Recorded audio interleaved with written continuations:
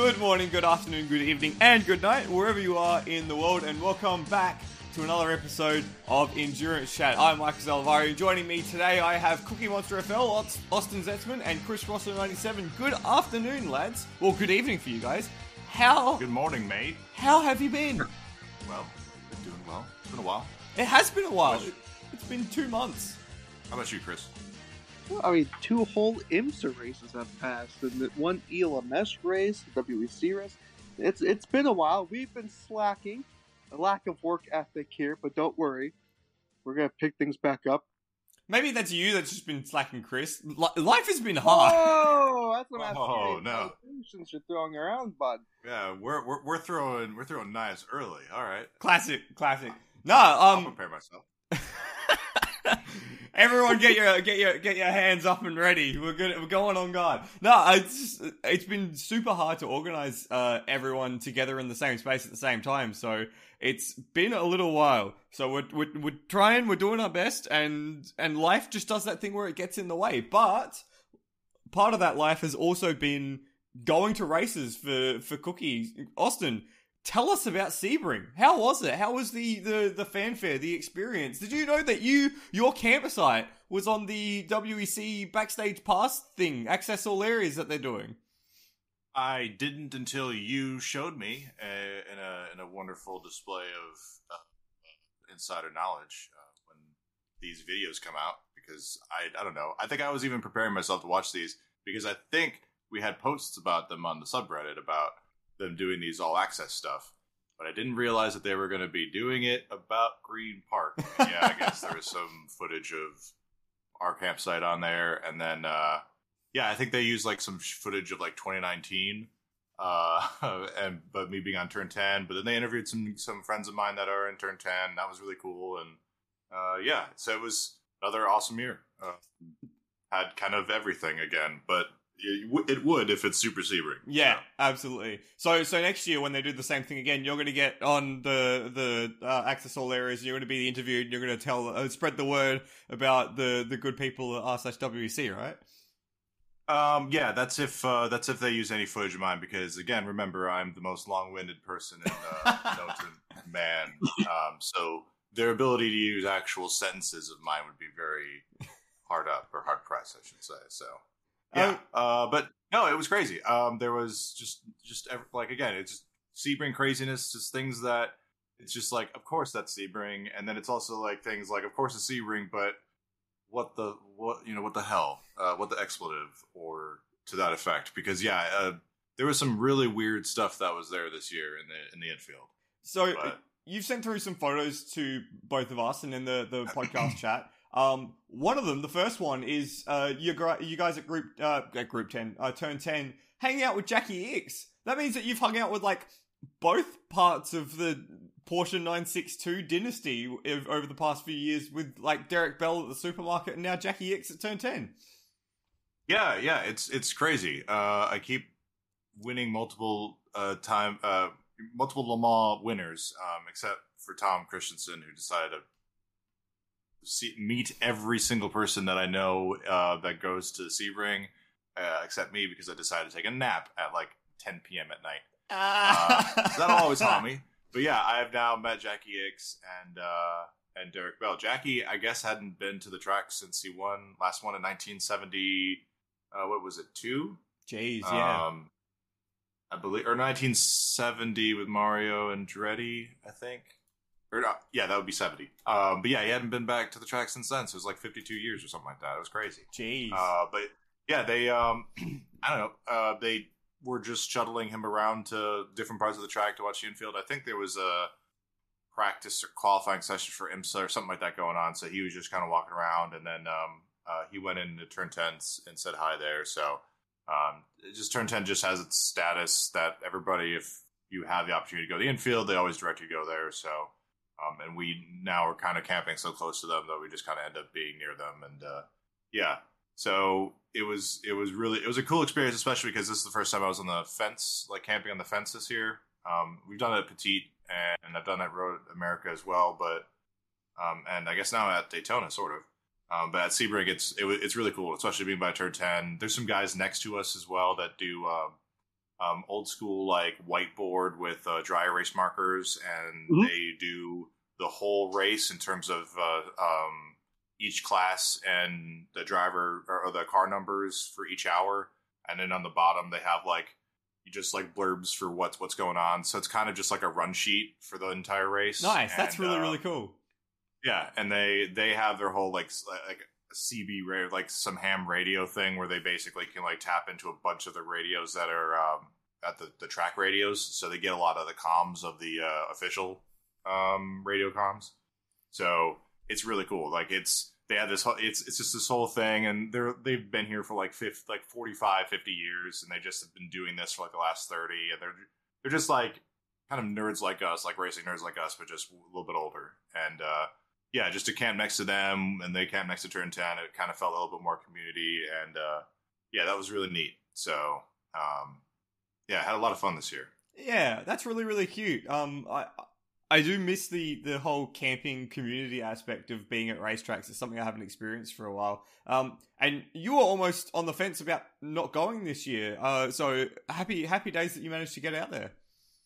Yeah, a little lingering back injury always sometimes plays havoc with plans, but yeah, it was it was kind of a question of what day I would show up, and I decided to just try to tough it out and try to do the whole thing, and it was fine. So yeah, and it turned out all right. So there was a lot of people coming at least this year that were planning different stuff, and it kind of would have been a bummer if I wasn't there to like kind of help supply some of the requirements for him. Like a couple guys are flying in direct from Atlanta in just a Cessna. So they just flew into the airport and At Sebring International Airport, yeah. And our buddy picked him up in an old 1982 BMW, like as an auto track or autocross car. It's I'm trying to remember what car it was, but it's like BMW coupe, like 1970 and 1982, something like that coupe. Gorgeous car. And he like shows up to the airport terminal at Sebring to pick him up and just wheel him another mile to get back to our campsite. But it was super surreal. Like it was great. Yeah, it was super cool. My buddy's all into flying, and the first time that I camped with them in 2014, the guy that owns this BMW, he owned a twin, like a Twin King plane, so it's a little bit bigger than the Cessna, and he flew in with our buddy MJD More, down to Sebring, and he flew them around at the start, like him, Marcus, my buddy, and MGD More flew around Sebring at the start. And so he's been like, I want to fly down to Sebring, like, and land there and do all that stuff. And he finally did it this year and said it was awesome. And his flight instructor that flew with him was like, dude, this is crazy. I want to do it again after like sleeping out in the tent or in our carport canopy thing. Yeah. Because all of his stuff got soaked after a rainstorm. So he had nothing dry. And I had a zero gravity chair to kind of like lean back and you kind of sort of sleep on there. But like we're right next to a main walking path in Sebring, and he basically is just sleeping right next to the fence that separates our campsite from the walking path, then the fence to the racetrack.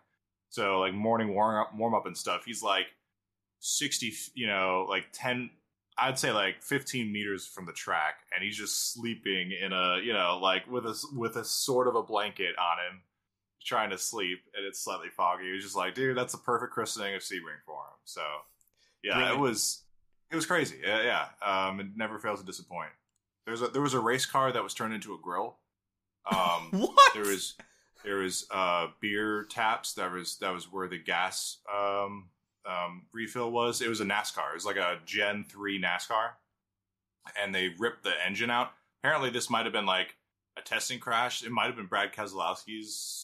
No, I don't think it was that. But there was some crash at Road Atlanta, and it totaled the car. And so the guy was like, "Oh, I'll just make it into this weird grill thing." And so the entire front where the engine is just a huge grill. And then he's got like beer kegs in the trunk on ice, and then there's beer taps coming out where the gas intake is on the back of the rear fender. And on the passenger side, because he's left the driver's seat there, on the passenger side is an entire extra seat with a sim rig in it. Oh my gosh. Yeah. That and is... there's placement for beer pong cups and stuff on the front, like right in front of the windshield. I mean, it's the whole not like everything. And apparently that guy somehow nosed the guy at turn 10, and they were trying to get it to turn 10, but couldn't get past all the RVs and stuff because everybody was all bobbled in. So it was like right behind our campsite. So we were just like watching them grill and play in this race car. Excuse me. That's converted into like a sim rig. Like sim rig grill. Far out. Yeah. Holy shit! It was crazy. I need to go to Sebring. Yeah, man. I'm sorry. We have to keep talking about other stuff, but we convinced a British guy that decided to come a week before to come back every single time because like he had no idea what was happening. He's just like, I decided to like buy a plane ticket to come to Sebring on a whim. Like I had the opportunity to do it, so I decided to do it and rented a car. Like went to Walmart, bought a bunch of stuff like a tent, like chair. Air mattress, cooler, and all that stuff, and basically just decided to wing it. And he camped near us, and like literally the first morning, I think it was Wednesday morning. He's like, and he has the biggest Cockney accent I've ever heard of a British person ever. And he's asked me where the where the washrooms are. And I'm like, oh, British guy, and he has no idea what's going on. This is gonna be great. So I like point him in the right direction. There's like they got old facilities you could use, but they got like a nice truck that they rent and bring in, and that was open. I was like, use that one, way better. And then I kept running into him, and so we just kind of introduced ourselves. I introduced him to Turn 10 and the British guys that are expats of the UK that live in Florida now. And I mean, he just had the grandest time. We took him to Magic Bus, got his cherry pop there. I mean, it's what is Magic Bus? Some guy converted a school bus into sort of a bar. You can just imagine like some of the seats are still left in that of like a school bus, American school bus, but then the other half of the seats on the other side are all gutted, and he's got like a bar kind of built out there on that side. That's the bar table. It's all just crappy, craftsmanship, just terrible. That's part of the charm, right? Yeah, and then he's got pictures. He's got pictures, like laminated on, or like lacquered on, whatever, onto the wood for the bar, and they're all just like naked breasts of women.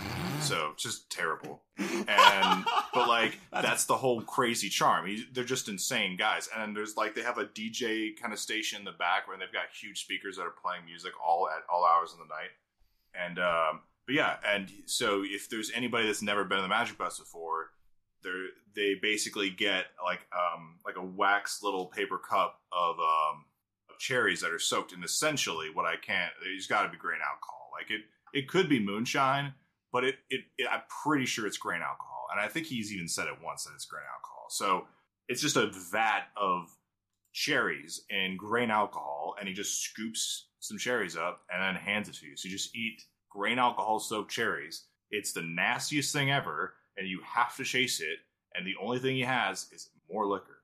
So it's just the most unholy amalgamation of all kinds of alcohol and craziness, and it's wonderful. America. But you only go there if you are not sober. Chris, yeah. Is that how you ended up in the back of another person's pickup when you went to Sebring? So basically, it was Friday night, and I was basically I was treating myself to some those Captain and Cokes. It was just, and I went. So before that, I was basically abducted by this group of people. People from the south was like, "It's your first Sebring," and they took me around. I met a shirtless person dancing around with a box of wine. A DJ gave me a free Corona seltzer, tasted like crap. And then afterwards, hold on. Box wine, for anybody who doesn't know, is very, very cheap wine, and because it's so cheap, they just put it in a plastic bag with like with a nozzle on it. For any Australians in the audience, that would be a goon sack. Okay, yeah, exactly. Yeah, so you're drinking goon, which is disgusting, but continue. Oh, yeah, absolutely. I don't condone this either. I went to sleep, and I was like, and I should have been, I sort of feel bad because I probably should have been like, Chris, you need to stay in the campsite. But I was like, you know what? He's up, and I'm not going to stop him. He's got more energy than I do. It's time for him to leave the nest, Cookie. Yeah, it was. You know what? And again, I feel slightly proud, even though I feel ashamed. And so basically, after all that, we met this woman is like, "Oh, you know, I need to get out of here. They have a warrant out for my arrest." I was like, what the hell?" Jeez, that That's escalated quickly. oh yeah, To that the always exit. happens. Always. We took her to the exit, dropped her off, then they dropped me back to my campsite, and that was when Cookie was going to bed. This was like what, like midnight, like 11 It o'clock. was like midnight, 10? around. It was 11. I think it was 11. 11, yeah. And I think my exact words to Cookie, after making myself yet another Captain Cook, was, "I'm going to explore." Yes. Oh Yes. no. Yep. And I met so basically, I went across the road, met up with another group of people. Then that was like the next 30 minutes, and then after that it's just all blacked out. And then you woke up in the back of someone else's pickup the next day. Yeah, and when I say back of pickup, I don't mean like the tailgate open portion towards the back. I was in the back seat. Oh my god. And it was like 6 a.m. And I had no idea where the hell I was. So basically I had to look up like Snap Maps, which is like the map on Snapchat for the app. I was like, "Oh, I'm in turn 7." Oh my gosh. That is incredible. Okay, one more story from Sebring, then we should talk about racing. Cookie, you also sent us a photo of a champagne bottle, and then what is it? The inside of the Podium Club? Did you say it was? Yeah. You were just explaining that to us before we went live. Mm-hmm. Tell us what happened. Indecisive Rock, who's on IMSA Racing subreddit a bunch. He's been camping with us the last few years, and he likes to troll around the paddock to look for just discarded parts, like, you know, things in the trash, whatever. So he dumpster dives a bit, and especially in sports car paddocks, can be kind of beneficial. He found GTLM Ferrari brake rotors that were discarded at Daytona. Wow. So he has those. The GT4 crash at Sebring in the Michelin Pilot Sports Challenge series. He grabbed a bunch of pieces off that, and I have one of them. So it's like the bottom where the door, like the driver's side door where it closes, there's the underguard like body thing, like for the bottom of the door. That is, I have that because the car was basically destroyed, so just threw a bunch of shit out again because I keep swearing. So he just kept dumpster diving, and so I went with him Saturday evening. So this is basically like into the 12-hour race, and we ended up finding a bunch of stuff. Found the Alpine, we found.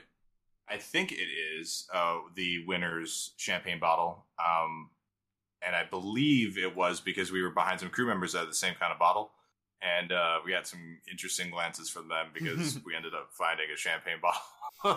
And they had some uncorked ones. So it was kind of like, oh, we should trade. But I ended up getting some banners. Like there was some garage banners that they slide over the garages through the weekend when the team wants some privacy or whatever. They're like huge banners. Like we're talking meters tall and a lot of meters wide. And so we, because they're discarded and thrown out. I put a bunch of stickers that are on the pit lane road for the grid for the WC pre-race ceremonies and all that stuff. They have like stickers for all the entries, and so they were thrown out. So we grabbed those. The best part was we had passes for IMSA Paddock Club and WC. I think it was hospitality clubs and that kind of stuff that were discarded. They were just like in a couple envelopes that were like laying out in a box. So we just like, oh, okay, we'll grab those. And we got escorted to the IMSA Paddock Club, which was right at the start finish line, right on the right above, overlooking the pits. So all air conditioned, had some food, amazing food. Love the service, they're great. Shout out to the two guys serving us some food. I think one of those name was Mike, so appreciate that. And it was cool. They had a TV camera with all kinds of camera feeds on it, so some static feeds. I wish I could find out how to get access to that because it was really cool. It was like 16 feeds of a racetrack. That's like perfect for my ADHD brain. Yeah, fair enough. But yeah, it was really cool. I mean, and then we were able to kind of go on the gurney area, like the the gurney overlook, which is like an access. It's like it overlooks. It's an open area that overlooks the pits, but it's at the ends of the big pit lane superstructure thing. Yep. So yeah, we just got to do a bunch of crazy stuff. Just kind of Sebring continues to be Sebring, which is always just intoxicating for me to keep going back every year. So, dude, that's wild. That's like act like you belong sort of stuff. Yeah, I mean it basically was. At that point, the pass was king. I mean, you could say like, oh, I'm this person. Oh, sorry, you don't have a pass, but it's fine, let you in. But like, if you got the pass, they're not really caring. And it was Saturday. I mean, like they had about like 3 hours left before anybody was even remotely caring about anything. Everybody was just going to pack up. So we kind of got in at the perfect time. But it would have been cool to find those maybe like Friday night or something after some of that was probably discarded, and then be able to spend most of Saturday just being like, oh, you know what? It's been hot. It's been hot all week. I've been sweating all week. I think I need a break and go in some air conditioning, get some food, and just pop in the IMSA Paddock Club to refresh yourself. So MC, you did a great job. As a person that was able to enjoy your services and will probably never again, gave it a thumbs up, maybe 2 thumbs up. That is incredible. That is impeccable. My word. Kind of reminds me, quick before we go. When I was at the Rolex in 2020, it was me, a British guy, and another American, all around the same. We're all around the same age. We were in like the grandstands, and towards the finish line portion of the tri-oval, they have like these open air, like I want to say like corporate, or not like corporate, but like basically better seats because they have like the leather chairs and stuff. Yeah. And the doors were unlocked, and we was like, oh, okay, we're just gonna go in then. And nobody was around to stop us. And since it was like 3 a.m., nobody cared. That's excellent. Oh my gosh, I gotta go to American racetracks, man. That sounds incredible. Yeah, the level of access is kind of ridiculous. And then just not even to mention the Creventic event, that was essentially a test day, or like a just an open track facility day, because that's how they did it. Everything was basically open access unless there was specifically like there was barriers that were blocking your access. That was it. You could just go anywhere. Damn. It was crazy. I loved the Creventic 24-hour race in November. That was even more nutty than Sebring is, and Sebring is still just in Daytona too. They're just you just act like you belong kind of stuff, and especially if you've been there enough, like all of the places that are like kind of more restricted access, or like what gets you where, and sometimes it works in your favor. So it was fun. That is awesome. That is super duper cool. I am glad you had a good time.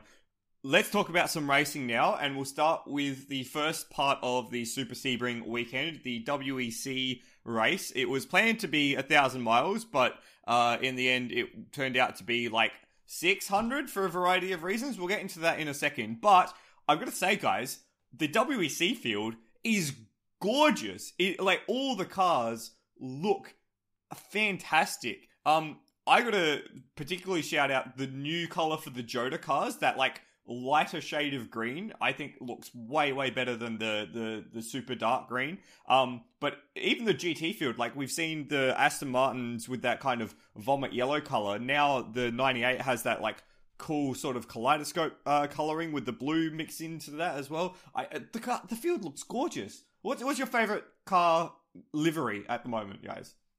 I think for nostalgia reasons, I like the Penske one. The straight yellow. Yep, because if you don't know American racing, Penske, they use that livery, sometimes for IndyCar. I know specifically in 2006 they used that to sponsor Kurt Busch for the NASCAR Busch Series. So I mean, I was a child back then, so that scheme that it's in the back of my mind. And it was kind of nice seeing that scheme back out on track. Beautiful. The nostalgia of seeing an old livery on track is sometimes just hits right in the right spot. Cookie, what about you? I don't know. I wasn't really paying too much attention to liveries. Classic Cookie. I was just doing it to identify the cars, but I don't know. I mean, like, Yeah, it was very colorful. I didn't note that. There's a lot of color in the grid, which is nice. I'm not seeing white, red, and black everywhere. Yes, So. indeed, the old FIA mandated colors for LMP1, except for where it counts, which is Gazoo. Except they were the ones that made it like all when they were blue and red. LMP1 was just different, man. Once they changed, I mean, this weekend Toyota definitely hit some blue. Well, do we want to start there then? Do we want to start with Toyota's LMP1 race and the crash and the red flag? I mean, we should start with LMP1, which that was definitely a big part of it. Yeah. So of course, LMP1. We're going through this process again of the second year of the grandfathered. Well, sorry. LMH, we're going through the second year of the grandfathered LMP1 with Alpine. Last year, we saw the issue wherein the Alpine was okay on pace. It was in the same realm of pace with the LMH cars, but had nothing to fight with for the fuel length, or the stint length. This year at Sebring, it looks like the Alpine was given quite a bit more pace, and it very much offset the fuel... the lack of fuel, the shorter stint times, to the point where it looked as if the Alpine was in a bit of a different class. Obviously, they got helped with the race stoppages and the shortening of the race, which meant that their fuel, their stint length disadvantage wasn't exemplified over the course of the race. But Chris, your thoughts? Was the Alpine in a different class over the course of the Sebring 8 hours? Well, I think it really helped because I believe they had a safety car pretty early on, or full course yellow. I can't remember which one. So though I would say those definitely really helped the Alpine. So obviously I don't believe they did BOP changes for Spa yet. I would assume Alpine will probably get a little bit of a peg down. But I think if we didn't have as much of those race stoppages, we would have probably seen it more play out with Toyota having the longer stint lengths. But due to the fact, we had those race stoppages, Alpine could have a little bit more, free stops to prevent the, Toyota clamping down on them. It obviously didn't help with, the Jose Maria Lopez crash. Yeah, and that was quite a significant interruption. I think it ended up being 40 minutes or something along those lines. And it also kind of ruined the other Toyota's race as well, because they had to come in and take emergency service when the race got restarted, which then dropped them to the back of the queue. So it was a bunch of things that went wrong for Toyota. Cookie, is this Toyota's worst race from a strategy and logistics standpoint since joining the WEC? It just seems like everything they tried to do went wrong. The car doesn't seem really happy at Sebring either for them. I don't know.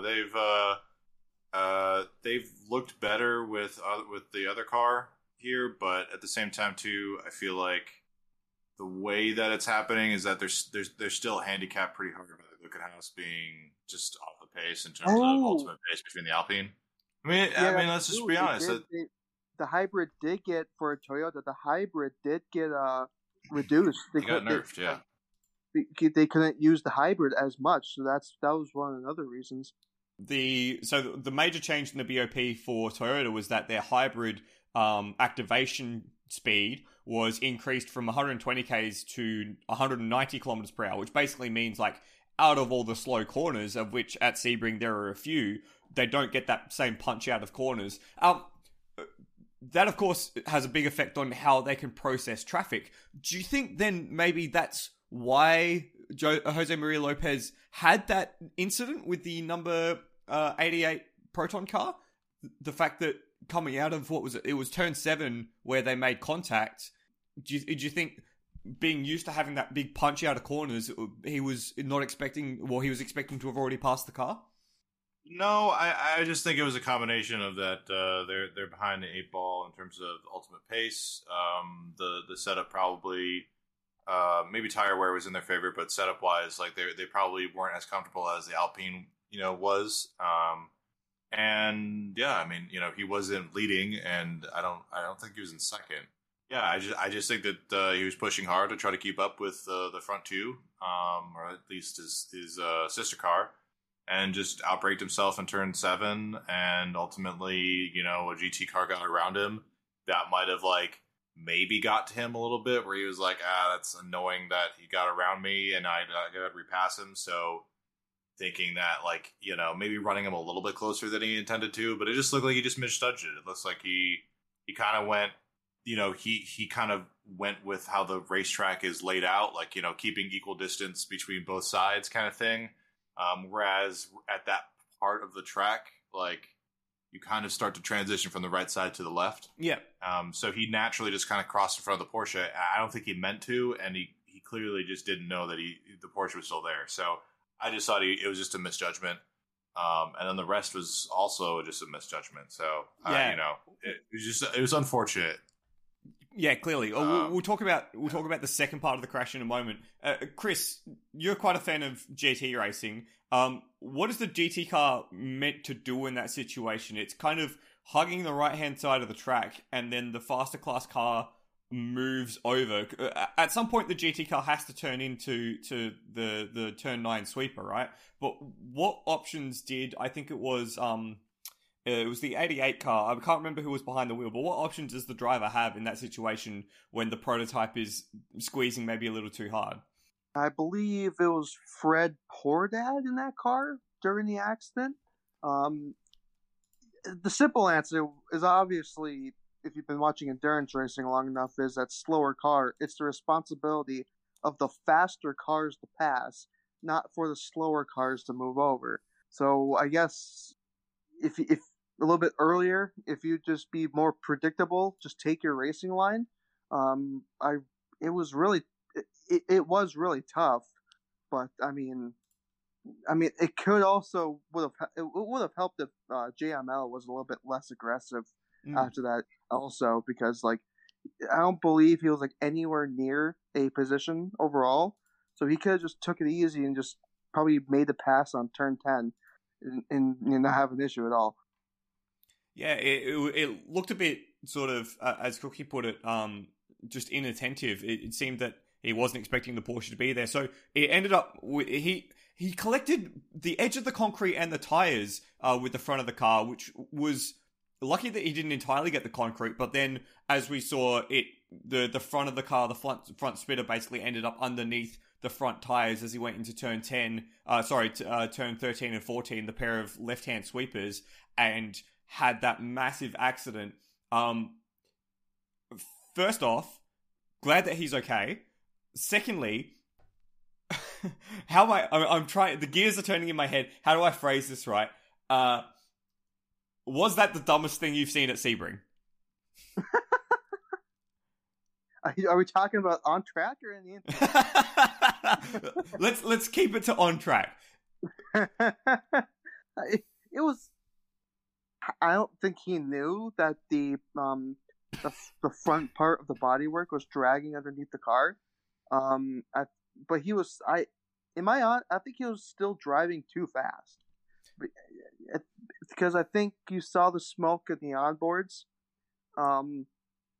I would have hoped he would have seen that, and maybe would have thought "Hey, maybe let's take it easy a bit."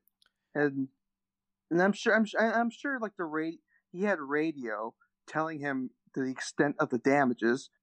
So I don't know. From the outside looking in, driving that fast with a piece of lower front bodywork dragging underneath the car looked pretty dumb.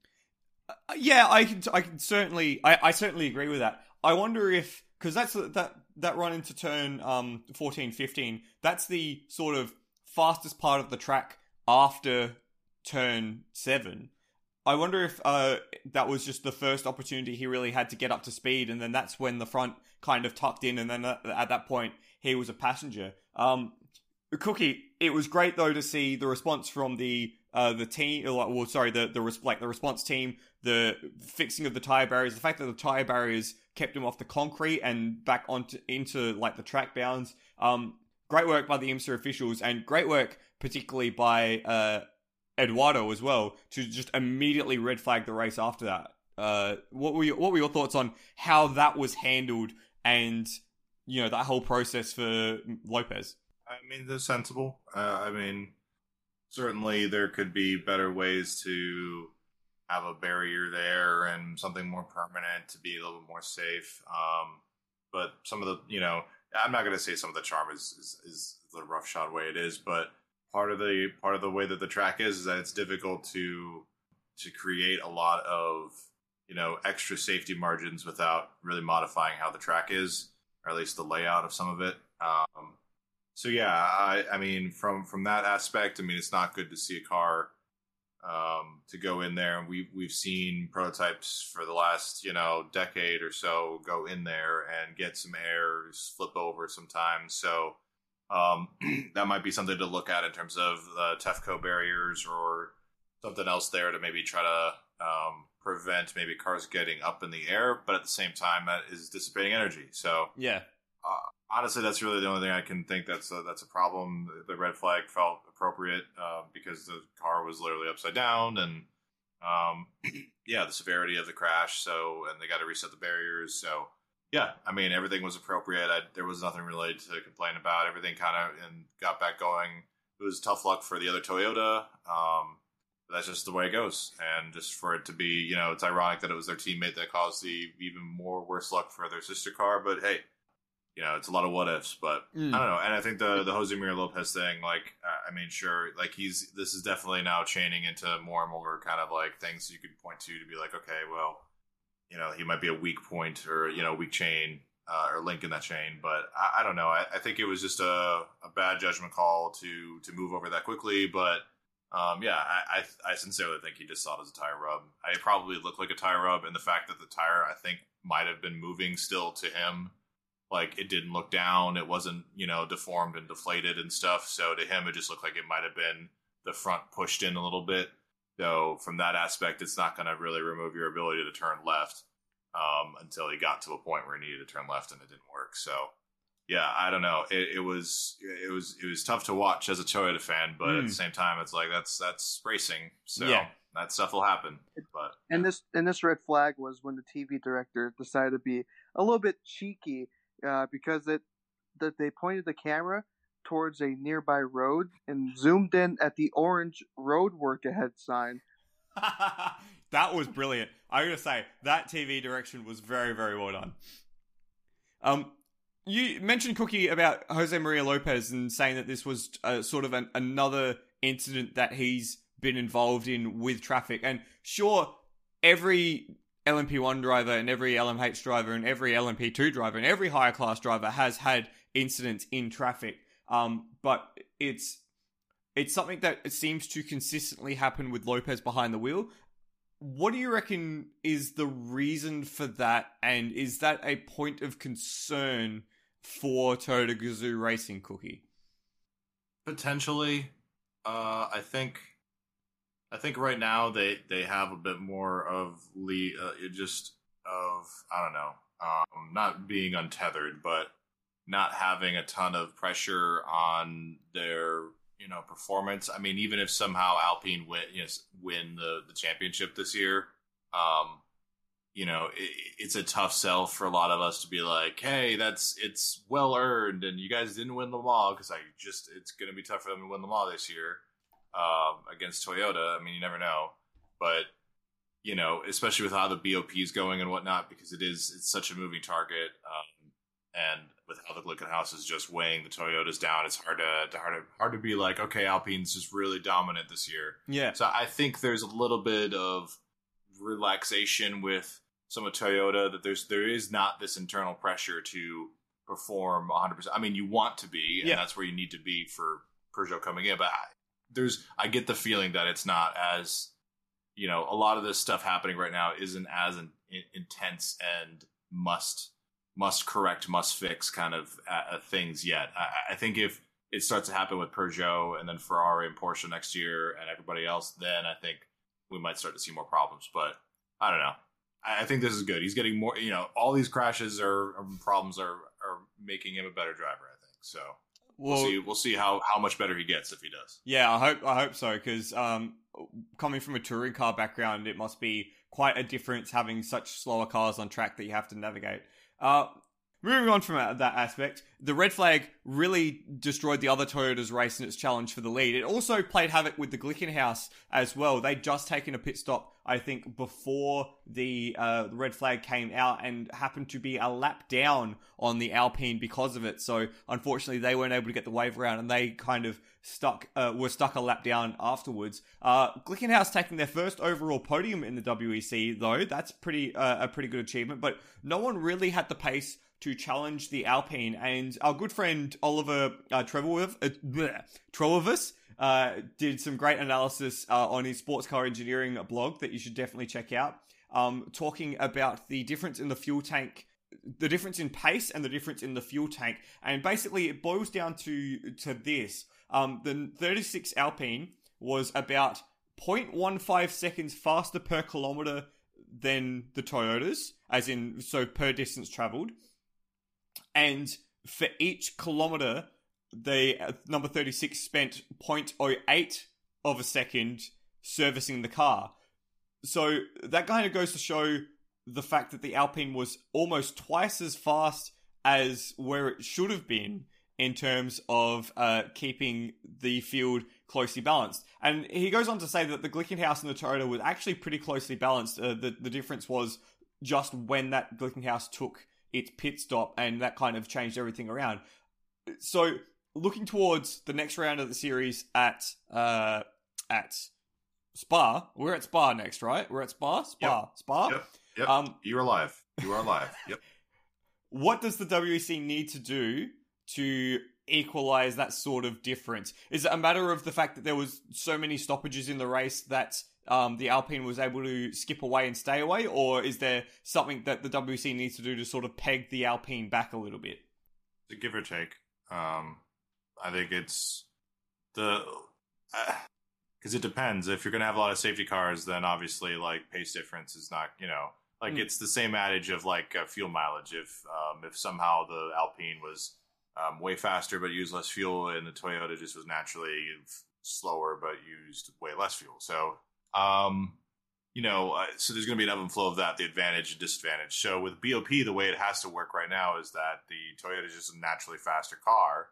So you have to restrict the Toyota as best you can, and also buff the Alpine as best you can without making it dangerous, to allow the Alpine to be on the level with Toyota. And the problem is that in order for Alpine to be on the level of Toyota through the span of a simulated 6-hour, 12-hour, 24-hour, 10-hour race, the Alpine has to pretty much be the faster car in qualifying in the first maybe 2-3 laps or whatever, but then the pace has to come back to the Toyota. Maybe a little bit better fuel economy. So technically, that's where the Toyota should start making up time. Because I think if the Toyota and Alpine were evened up perfectly, like you had them run the exact same lap time, the Alpine is going to finish behind the Toyota just naturally because of traffic, and B, because I just think that it should lose its balance over the stint quicker than the Toyota should. That's at least my opinion. And the Alpine will be hamstrung in that situation by its fuel economy, so it will have to come in and make more stops. But it should look faster. Yeah. That's my point. It should look faster on paper, and it was too fast at Sebring, but really the perfect quote-unquote thing, without all the safety car and red flag shenanigans, would have the Alpine leading out front and probably pulling away a bit, and then having seen those Toyotas start to reel it back in. And that's really what we didn't see, and I think just because they had an advantage at Sebring over the Toyotas. So yeah, and Sebring, of course, is a very different track to a lot of the other races we go to in the season, including Spa-Francorchamps. So it'll be interesting to see how that pans out at Spa. We'll move on now to LMP2, and for me, LMP2 kind of got a little lost in the sauce. There was so much going on in the other classes that it was hard to kind of nail down. But what did get nailed down, though, was United Autosports with another win under their books. But it wasn't nearly as dominant as what we'd seen in the past from United. They ended up winning from the pair of WRT cars, which included one of the Pro-Am cars, I believe, the real team by WRT. But it didn't all go their own way. Chris, what did you glean from the LMP2 race? I'm gonna be honest, like it kind of got lost in the sauce with me too. Yeah, well, there you And go. all you guys are lost in the sauce. Dang. I remember it having a couple good battles. One thing I do want to point out is that with Josh Pearson in the United, I think he becomes the youngest ever winner in the WEC. Dude is 17 or 16 or something. That's messed up. Good. I mean, yeah, he's good. But also, like, what were you doing at 16, Cookie? How long ago was that? Was that like 15 years ago? Oh man, this isn't a podcast about me feeling bad about myself. But yeah, I'm sorry, Cookie. no, I wasn't driving race cars. Dang it, damn it. But I don't know. Yeah, he's very talented, and I mean he could jump back over to open wheel and do that, but he could be a complete insane force to be reckoned with in sports car racing, especially with the dawn of a bunch of OEMs knocking on drivers' doors for contracts. So probably still too young for that, but he'll definitely be getting some glances from a lot of very important people. And if United Autosports are in the market to be a factory team or a works team for an LMDH drive, then he'd be in the box seat for one of those as well. A good PR. I mean, if he's super young but can handle it, to have him on the team. So, I mean, for LMP2, Prema and WRT, the two of them were kind of keeping the 22 honest a bit, but the 22 had the most laps led and all that. So they had a good amount of the race to themselves a bit, but they definitely were challenged by WRT, and I don't know if I was surprised at all that Prema finished pretty well, but still, I think Prema is going to surprise people like WRT did and Duquesne did and all of those in the years past. They're very good.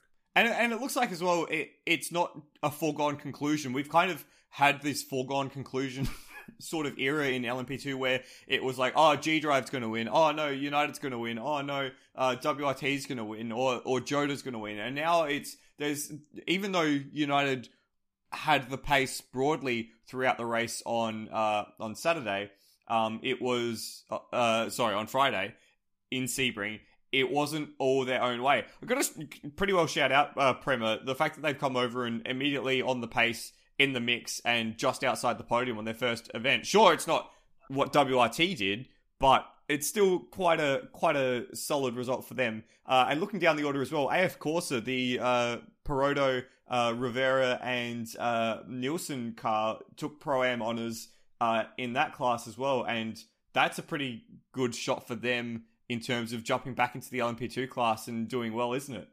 Oh yeah, and yeah, all power to them. I mean, it's no easy feat to try to jump, especially into the International Series WC, which it touts itself as being the top flight sports cars championship. So, and just the difference between running ELMS or Asian Le Mans Series or IMSA versus the continent hopping that you're doing with this, like you're kind of like jumping onto a circus and riding that around the each continent for the entire calendar year instead of a lot of these regional series which stay in their region. So I mean, even that is an entirely different animal to try to organize your staff and crew to get all there. So especially for the first year, a lot of times you don't expect that. You don't expect the team to be gelling perfectly, and just to see so many of these teams to be able to just come in and world-class efforts and be able to show that world-class immediately is pretty incredible to watch. So, and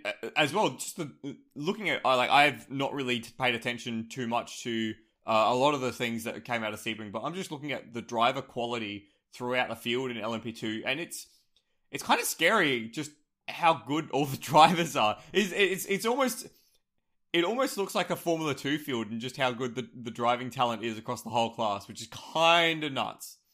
Yeah, I mean, so many ex-Formula 2 or current Formula 2 or probably going to be Formula 2 drivers and stuff like that are that were in the field already. Yeah, driving prototypes. So yeah, I mean, the future looks bright for that, and it's necessary just for what we're about to start having happen in the next couple of years for the sport. So it's great to see this amount of talent here and being able to showcase that on a race by race basis at this point. Absolutely. We'll jump into GTE because there was a few things that were going on in GTE. Firstly, it was the Porsche number 92 team that took the win over the Corvette Racing number 64, their first run in the WEC as a full season entry. And then the second Porsche, the Ferraris, they were kind of nowhere. Is that, again, something to be talked about in the BOP, or just does Ferrari not match up with the Sebring circuit? I think it's I mean, I don't know. It's hard to say because it's GTE. Because every single time I want to talk about, or my brain thinks Ferrari BOP, it immediately thinks about GT3 and how they're the benchmark for GT3 BOP. So I'm like, oh well, it's their chassis, they're the benchmark for BOP. But it's not really the case in GTE. So I don't know. I mean, I thought they were pretty good at Sebring in past. But maybe it's something with the setup, or just something with the drivers not feeling comfortable with the setup there. I mean, again, these are semi-new drivers for AF Corsa 2. This isn't stalwarts that we've seen for like 4 years in these AF Corsa cars, so there could be a little bit of just still needing to mesh, especially with like a street circuit setup, which is what Sebring is, basically, and maybe that's just not working well for them. And it's WC, so how often are you going to be having to focus on a very bumpy circuit setup like that? So I don't know. It could be a factor of both of those things, but yeah, I think the Porsche just had a little bit better BOP this run, and they played the weather probably a little bit better in their favor. So yeah, and as well, it was a great battle between the Porsches and the Corvettes. The start of the race though went a bit pear-shaped for Porsche. They were both on the front row of the grid, and both cars picked up a 15-second time penalty for a start infringement. Effectively, they left too big a gap between the GT field and the LMP field, or the prototype field. Chris, what was your read on that? Do you agree with the penalty? I'm going to be honest with you. When I was watching the race, I don't think I even know that happened. I don't know. Was it leaving too big of a gap from the prototype start? 15-second penalty?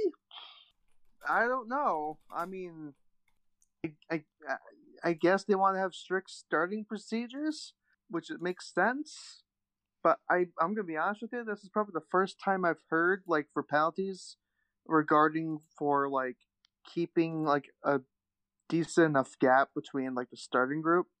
So I don't know. I don't know how to feel about this one. Yeah, I'm actually just watching the start through now, and what it did mean is that when Porsche came through for their first pit stops, they basically relegated themselves a change of tires behind the Corvette in the early stages, and it doesn't actually look like there's a huge gap. But I think the thing is as well is that the GT field was kind of forming up behind them still as they came to the line. In fact, the first prototypes are heading into turn one as the GT cars come out of Sunset Bend. So it felt a bit off to me, but it was almost immaterial in the end because of the safety car interruptions and the red flags and all those sort of things. One thing I do want to pick out though, driver of the race for me was Nick Tandy in the Corvette. How good is Tandy behind the wheel of that Corvette, guys? He was just absolutely monstering that thing. The fact that he was able to keep the likes of Christensen behind him for so long and then make pace later on the race on a different set of tires, it was just awesome to watch. The battles between the Corvette and Porsche were so entertaining to watch. That was the definite highlight of the GTE Pro Class, that race. I mean, it seems like it was. I remember very early on in the beginning, that was pretty much what the cameras were focusing on, and it was very entertaining. And hopefully, we get the same thing for Spa. As we all know, Corvette raced at Spa last year. That was Oliver Gavin's last race. Little tidbit. And so they have the they have the auto BOP, right, for Spa. So we should see an adjustment for the Ferrari to come a bit back to the field, hopefully, maybe, perhaps. Great racing in GTE. Great racing GTM as well. Pretty well marshaled all race by the Northwest AMR number 98 crew, who at one point was leading a Aston Martin 123 before the Team Project One and Dempsey Proton Porsches started to come back into the mix. The number 98 just looked untroubled all race. Is this finally Paul Dall'Anna's year? He's had one GTM championship, but has come close to winning GTM and winning Le Mans a bunch of times. Is this finally the year? He could also maybe win Le Mans too. Fingers, arms, legs, toes, and eyes crossed for that. We'll have to have this discussion once he doesn't crash at near the Porsche curves at Le Mans. That's something that sticks out in my mind for Paul Dall'Anna, because for some reason, I know it probably doesn't happen as much as I think it does, but it seems like Paul Dall'Anna, or at least that car, and like between the Porsche curves and the Ford chicane, it's just like a cursed zone for them. Yeah, so fingers, arms, legs, toes, and eyes crossed, that doesn't happen. GTM was good. We're running out of time here, so we're not going to focus on it too much. I do want to say, though, it is kind of fun to see guys like Ben Barnicoat and Giancarlo Fisichella just like banging doors at every single opportunity in GTM. The fact that those kind of guys are racing in an AM class is just kind of wild. I mean, what's dead may never die. If they're talented and can bring the car home and pretty quick, and maybe provide some exciting competitive racing, they're going to get stuck in the car. So brilliant stuff. We'll move on from there's one last thing I want to talk about the WEC, and we've kind of left it to the end of this discussion because it was a bit of the elephant in the room. So the end of the race was aborted about an hour ahead of time because of lightning strikes in the area. And Eduardo came across the radio and said that as part of the law in Florida, they have to halt the race for the safety of the quarter marshals and the patrons because of lightning strikes. Like that's part of the law of the state. They can't do anything about it. Cookie, you were at the track. What was your read on the weather situation at the end of the race, and do you think that the race could have continued had that law not been in place? Yeah, I mean it's an acceptable risk. So it's a determination of an individual's opinion on what is safe or not in terms of lightning. So there's especially in the U.S., the Florida is lightning strike capital of world. Like we just get so many lightning strikes a year with just how the storms pop up, especially in Florida. So we have really unique weather conditions that make lightning very, very common, and the conditions for lightning very, very common. So I know in the Midwest they do have like lightning detections from like a proton electron ion thing in terms of like if it gets saturated in the air, it like for parks and stuff, there's alarms that go off telling people to seek shelter. There's potential risk for lightning or something like that. So our NFL, pro football, U.S. football has same stuff too for their stadiums. If there's lightning strike within like I think 10, 15, 20, like I think it's like 12 miles of the stadium, they stop play. They have to go off the field, and they try to like get as many people off the field, like out of the stands as possible. And then that counter resets every time there's lightning strike. So I mean, I've been to a bunch of football games at the University of Florida that have been lightning strike delayed for like an hour and a half, and we're sitting there waiting for the play to resume and just kind of cursing the sky and hoping not to get struck by lightning after that. So, all to say that I think it was appropriate. It was fine because that's a safety thing, so I'm not going to bother with that. And I think, too, it probably wouldn't have been as controversial had the rain that was to our north, south, east, and west of us at the time like actually hit the track, because it was very close around us. There was tons of lightning. I mean, it looked like it was going to downpour, but the radar on my screen didn't look like it was going to rain. It just looked like it was off to the sides, but I don't know. Stuff with lightning can strike 12 miles away from where, the storm's at or something like that. So, it's frustrating because it's like, it's a weather thing, but in the worst sense that it completely stops everything, even though everything's fine, and it's just a complete random chance that somebody could be struck by lightning. But we've had some people die at racetracks in the last 10 years at a NASCAR event too in Pennsylvania, and so lightning is taken way more seriously at motorsport events, specifically because of that event that happened in Pocono.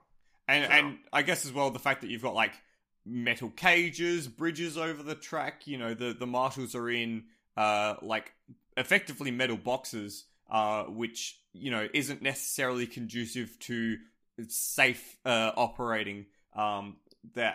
There's a great concern there, and it kind of sucked that we didn't get the grandstand finish that we were maybe hoping for in a few of the classes. But as you said, it is a safety issue, and that must be like it's part of the law of the state. You can't just disregard the law to keep a race going when there's, you know, potential for safety in the air. I think what you said there about the fact that the weather didn't actually ever properly arrive made people a bit extra frustrated as well. Chris, you were watching. I remember jumping into the live chat just at the end of the race. What were your thoughts as a external observer? It was quite a shame to see it be more controversial than what it actually, you know, should have been. Because I know in Europe, and I don't know if they do it in Australia, but I know in Europe, South Africa, you know, they race and there's lightning strikes all over. Does that mean that it's okay? Well, that's gonna be definitely an opinionated answer for people, that's for sure. But yeah, and I know some Europeans were, you know, frustrated, saying that the law was only to protect people from getting sued, which is, you know, sort of correct. Basically, it helped cover the race.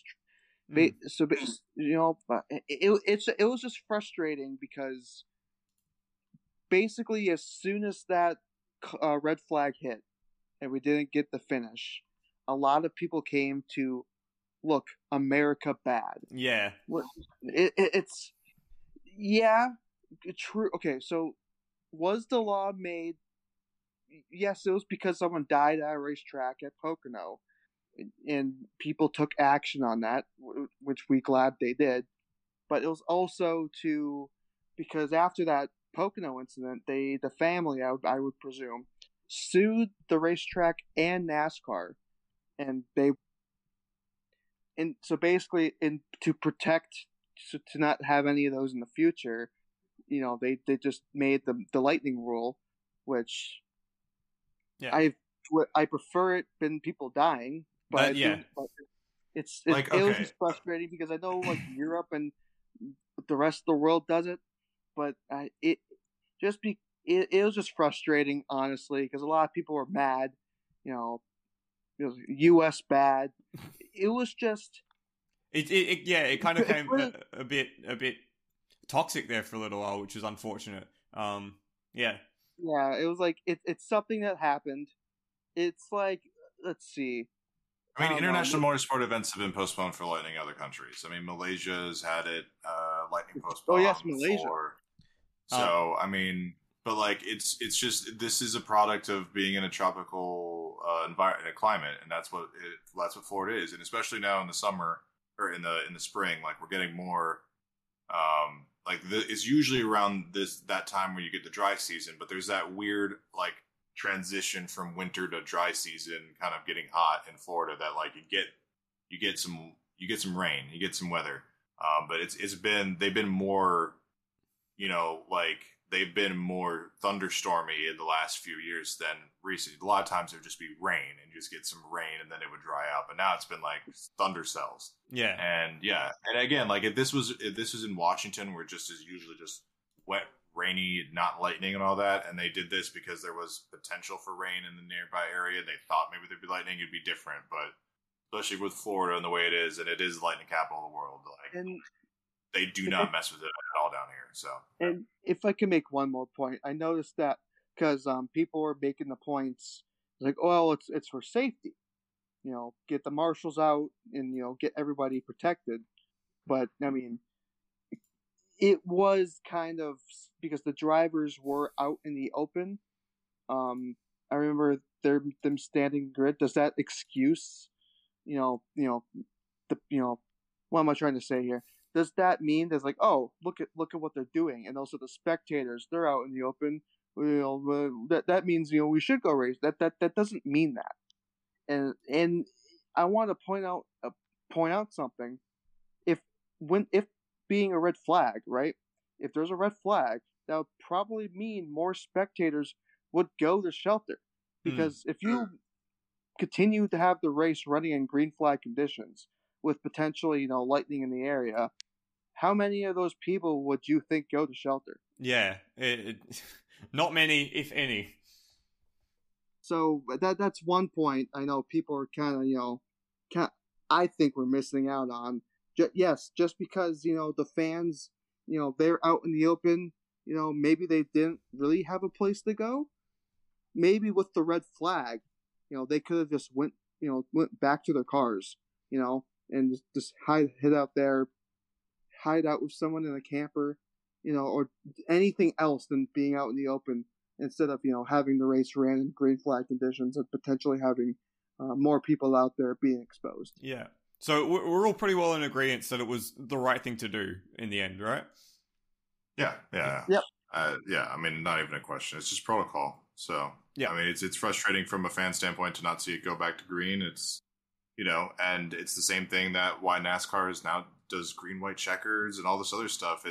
They make a lot of this stuff for the entertainment of the fans, and this is one of those things where it's like, as a fan of the sport, you gotta you gotta choose whether or not that being very official and precise in pretty much everything else in this sport extends to specific safety protocols, especially when it comes to inclement weather and the safety of track officials and the marshals. So their safety comes first before anybody else, including as well as the drivers. So it's just from that standpoint, they don't have a choice, and there's no point in really complaining about it outside of, all right, I'm complaining about it because I want the WC to have at 20 minutes. If anything happens in 20 minutes, you reset it to, within 20 minutes, you reset it to 10 minutes and let them all race green, for a 10-minute sprint. You could do that, and that's really the only argument you can make. But this one is just, it's so clear cut, it's not even worth an argument, honestly. Like, it's just not. It's very cut and dry. So fair enough. Glad we got that out of the way.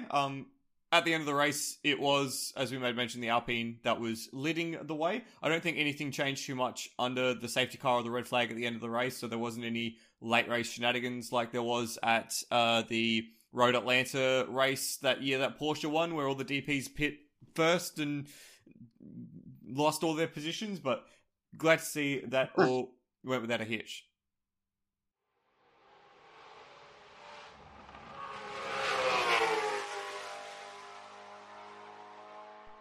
If you're following plenty of motorsport series like I do, you've probably run into trouble with calendars, time zone conversions, and most importantly, missing the start of the racing you want to watch.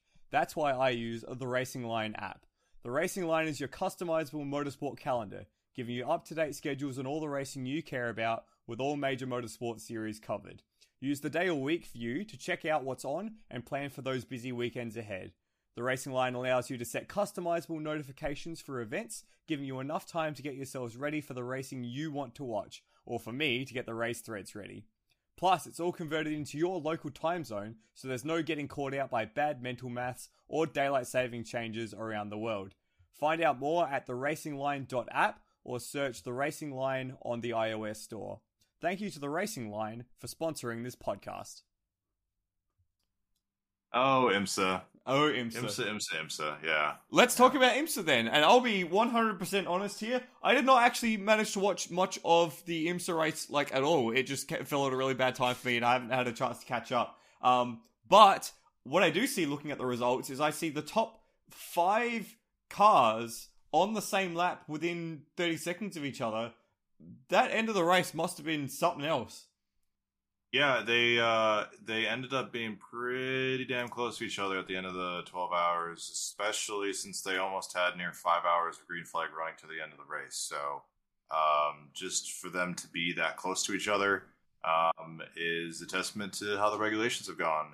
And honestly, the fact that they've had, 2 to 3 stable types of machinery that just have not had problems or have had funding issues and withdrawn outside of some of them, but yeah, it's just you can see the benefit of having stable OEMs, especially with the stable regulations. Like IMSA has done a very good job with it, and DPI continue to excel with that. So, and good to see the competition between the DPIs still be very, very close. So I think all of them had a shot to win. Yeah, so there were 5 in the lead in the last stint. I'm looking through the results here, and talking about Earl Bamber rushing through basically the last stint and passing for the lead after getting a drive-through penalty late on in the race. Chris, what was Earl Bamber's last stint like? It must have been something else. Again, something else. Yeah, so he was basically really, sound like a 5-year-old child. I almost sound like a 5-year-old child there. Really faster. He was much more faster than the the JDC Miller car. I remember, I believe he passed him coming out of the corner onto the back straight, coming up the inside. I think maybe he roughed him up a little bit and basically just drove off ever since. And LMP1, DPI was, as you said, was pretty close. I mean, anytime you look up from your timing screen, there'll be someone battling for position in DPI. Basically, unfortunately for the 01 Cadillac, basically right from the get-go, they had a gearbox issue, which I think might have been the same issue they had at Daytona.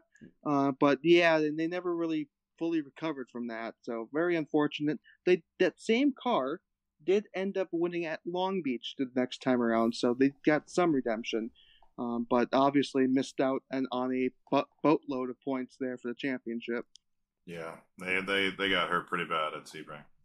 Yeah, absolutely. It looks that the Cadillacs with the car to be in though at Sebring, the top 3 in the podium, all Cadillacs. Did it look like the Cadillacs had the pace throughout the race, or was it something that happened late on that they just seemed to find a way with the conditions cooling off and the sun going away that they managed to come to the fore?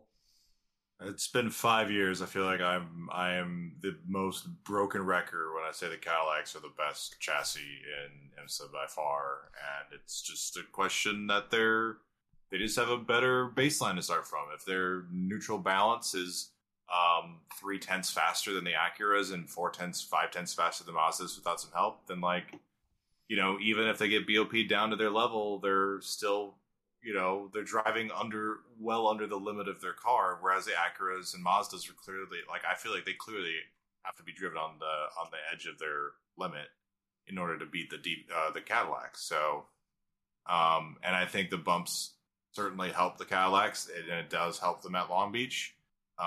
It's just, it's just a thing we see over and over and over again. And, it speaks to the importance potentially of more Joker updates or the actual legitimate, authentic use of implementing Joker updates, or having some system where you can try to limit the advantage. Because, and that's ultimately why Peugeot aren't entering Le Mans early, and that's probably why Ferrari are going to take their time, and Toyota were taking as much time as possible, because you just try to get it as quick as possible and as neutral as possible, so you can get BOP down to other people's level and just drive away from everybody. So Cadillac has done it for 5 years. Yeah. So, I don't know. It seems that I'm bored. I'm bored with IMSA DPI, man. I'm so bored with IMSA DPI.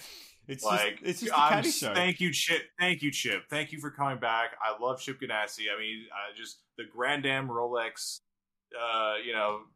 24 series, all that stuff with him, excellent. But God, man, I'm so done seeing those Cadillacs. I am just fed up with them. So you have to pay the Cadillac tax.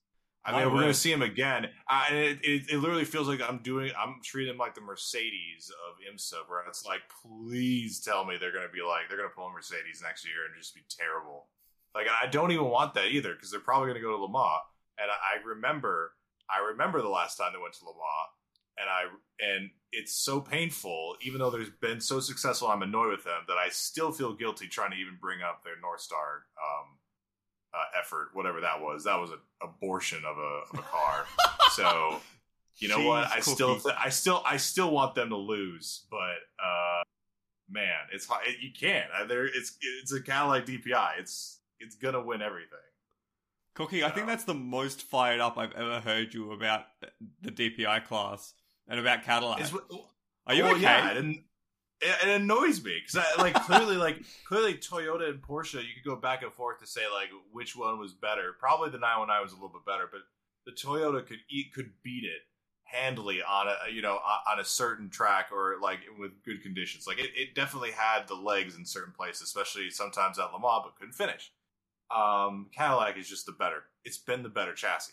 And no matter how many IMSA fanboys want to just sit there and tell me that IMSA DPI is the best category since literally bread was invented thousands of years ago, like it's just the Cadillac is the best car, and IMSA's been doing very good things to try to keep that thing under control and allow the other manufacturers to feel like they have a decent shot at winning. Because like honestly, that it's just the best chassis. It's just the best, and I wouldn't be surprised either to hear Mr. Wayne Taylor himself make some weird comment about like Cadillac or like something with the regulations for next year. Some comment about how good the Cadillac was for the entire stint of current regulations. I don't know.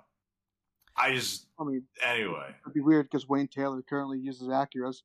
Yeah. That's what I'm saying. It's just like I feel like even though he got that win, like last year, and they're not terrible in the Acuras. I just feel like performance-wise, like there's definitely places that they just are, that they're going to see the difference. They're going to keep realizing the difference between the Cadillac and the Acura, no matter what the BOP was year to year.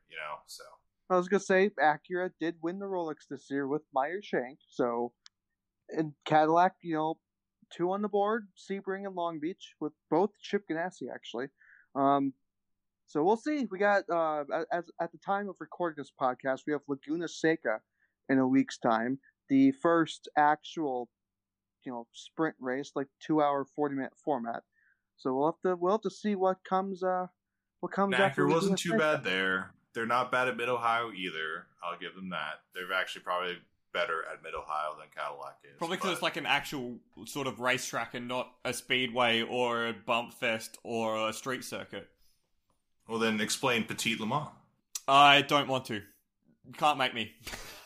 Okay, all right, fair. You know what? You pulled that card, and I have no defense for that. No recourse. Right. I can't ask you. Yeah. So after that explosive outburst about the Cadillac in DPI, what about the Oricas in LMP2, Cookie? What are your thoughts and feelings about that? Screw DPI, man. Screw DPI. It's ridiculous. I gotta talk about LMP2. Yeah, we'll talk about the one maker Orecas. They're probably more entertaining than ELMS's LMP2 category is by far and away way more entertaining category than DPI. Like, get out of here. Okay. The only thing that IMSA has going for it is just the fanboys that are like holding pitchforks trying to kill the other people that they're racing against, like, or the other fans of the other teams that they're racing against in DPI. That's it. So it's like Cadillac fans trying to murder Acura fans, which don't exist. That's the only reason that would be interesting. But it's not. Oh my god, this is brilliant. Far out. Okay. Let's. Cookie, I'm very happy you got this off your chest. We'll leave it there, okay? It's I feel like this is the equivalent of your Sebring outburst whenever we talk about tracks. Like it's not even like, okay, well, what track is located in North America? Oh, it's Sebring's located in North America, and you know what? It sucks. Where did that even come from? You just asked a question. It had nothing to do with how bad the track is. You're just like, I hate the bumps. It's terrible. It's the most pointless track in the world. You're not wrong, but like, it had nothing to do with what we were talking about. Oh my Cookie, god. we do charge by the hour. Wait, you guys are getting paid for this? Yeah. No wonder Cookie goes on long-winded rants all the time. Well, LMP2 was awesome because Ben Keating won. Yay! Yay! Yeah. With Mikkel Jensen as well, which is cool. It was kind of like the clear. It was like the winner from the get-go. Really, you look at that car from the entry list, like, oh, Keating, LMP2, IMSA. Well, that's a lock. And Team Netherlands has been doing better this year, and kind of how I thought they were going to do last year. But yeah, they weren't a match for PR1, especially Keating's still is on top form. So and Mikkel Jensen's also in and that yes, car. yeah. Oh god, yeah, yes. I think as well, like you look through the LMP2 field in IMSA, and I think the fact that they've got a more AM focus than they do in, for example, the ELMS and the WEC. So it's nice to see the AMs get a bit more airtime, but it does separate the field very quickly by the quality of the AM. And yeah, as you said, Ben Keating and Scott Huffaker are just a much better pairing in terms of AM drivers than Fritz van Erden and Dylan Murray, and like that's just. You can't really outdrive that if you're Guido van der Garde, especially if you're going up against Mikkel Jensen, who might be... Well, he's going to Peugeot for the LMH, isn't he, Mikkel Jensen? Yep. Yeah, so, a future LMH factory driver. So it's a bit hard to overcome that in terms of LMP2. GTD Pro, Corvette Racing taking the win.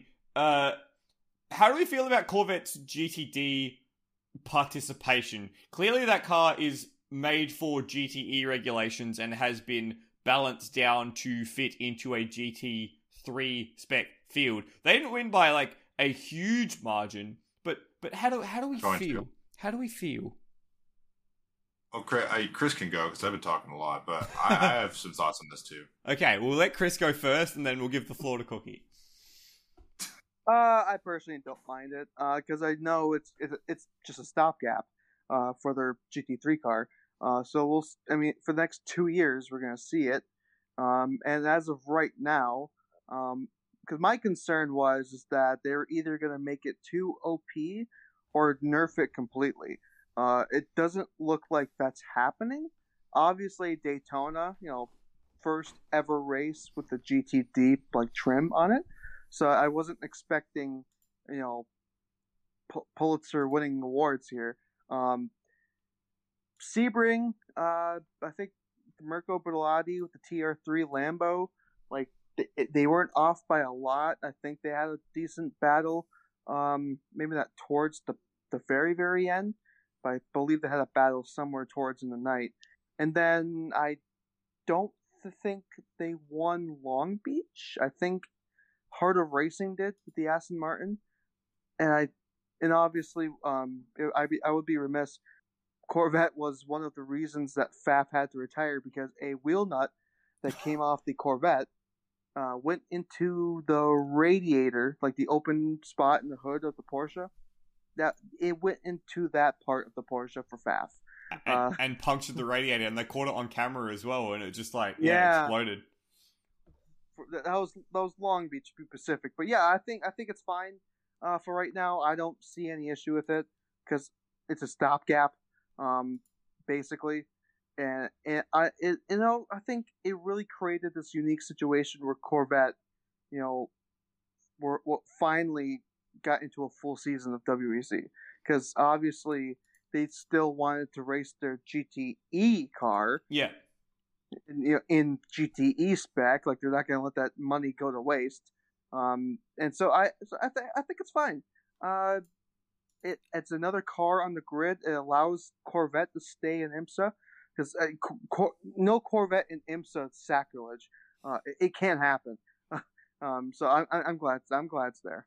Okay, I agree with your last point that no Corvette in IMSA is sacrilege. Cookie, very briefly, what were your thoughts? I hate it. No, it was good. I think it's fine, and I think this is another segue from our previous conversation of a superior performance car being reduced in performance to a lower category in order to match it up. So I think the car, there might be some awkward moments where it's not designed to go that, with the tire or something. As it's designed, but for the most part, it's probably set up to go a little bit faster than now it's running, and pegging it back in certain ways is going to affect how it drives, but for the most part, I think their operating window is probably going to be the highest in the GTD category, and the problem then becomes, because GT3 BOP is so perfect, quote unquote, it's very difficult for cars to constantly keep passing each other. and vying for position. A lot of it is just processional sometimes. So if you do truly peg back Corvette because they probably do have a ceiling, potentially with their car race weekends, if you peg them back even a little bit, they might get heavily impacted, put back in qualifying, and not be able to pass anybody. Yeah. So I don't know. This might get more tricky as the season goes on if Corvette constantly is at the front all the time. And with Long Beach, it could have been another case of like, oh, Corvette's now on a streak. How much is Corvette going to win? But that wasn't the case. So we'll see. I think it could get tricky. Yeah. But at the same time, I think they're doing a good job. This isn't the first time IMSA's dealing with something like this. Because remember, when a series merged, 2014, they had Z4 to deal with, to put in with all the GTEs, and then they had the M6 GT3 to balance with the GTEs. And because IMSA is more manufacturer driven, they had a BMW team, Ray Hall, Letterman Lanigan, big IndyCar team, that was there with BMW for the American Le Mans Series for a while. They had the car, they had the money to pay. So they found a way to let them in because that's 2 less cars on the grid and one less manufacturer. So I think from memory they didn't do too bad of a job dealing with that. So I don't think this Corvette situation is going to end up differently. Yep, that's a pretty astute observation. Well done, Chris. I tend to agree. GTD, great result for Ceslar Racing, taking a victory in the GTD class at Sebring in the 12 hours. And Chris, you were telling me earlier they did it the hard way. They didn't have it all their own way, and they managed to pop out at the end in a very good position. Yeah, so around 6.5 hours left in the race, they kind of had an incident where they went into the tire barrier in turn 1. They managed to drive off on their own accord, although their rear wing, they got caught up a little bit in the tire bundle, and when it finally released, they kind of had a little boing, bounce back and forth, reverberated, and it was quite funny. I want to believe it was Giorgio in the car when that happened. But basically, after that, whenever Fuoco was in the car, he, just like his last name in Spanish, he was on fire. He amazing stints from him. Controversial incident regarding him and the BMW of Turner. I believe it was turn 5 where Fuoco was, basically went to the inside, probably, he was probably way too far back for the move, and basically touched the left rear of the Turner car by like the rear wheel and kind of turned him. So people, kind of got a little mad at that, but obviously, since they're involved in that full course yellow, they dropped back, but they had the full course yellows, the safety cars, and the wave rounds to catch back up to the lead lap, and they had to work for it. They had a great, I think the last hours of the race they had a good battle with AF Corsa, and I don't know if it was shown on camera, because at night they kind of forget that GTD exists. Classic. But it was a very, very interesting race in Chedalar. If you weren't following the timing screens, you weren't even aware of the progress they're making, unfortunately. It's one of those things about being in a lower class is that sometimes you do just get forgotten, which is a shame. But I do love the personalities of Chedalar Racing, and the fact that they've come through and gotten another win, another big win, is pretty damn exciting. They ended up winning by about 49 seconds over the Gilbert Korthoff Motorsports Mercedes of Skeen, McAleer, and Juncadella. And then AF Corsa, as you mentioned, Chris, ended up in 3rd place. We talk about the IMSA caution procedure plenty of times. In this instance, it's given an opportunity for a team that has had an incident to get back into the mix and show their pace and get back on the lead lap and win a race. Is this the? I'm trying to pick my words very carefully here.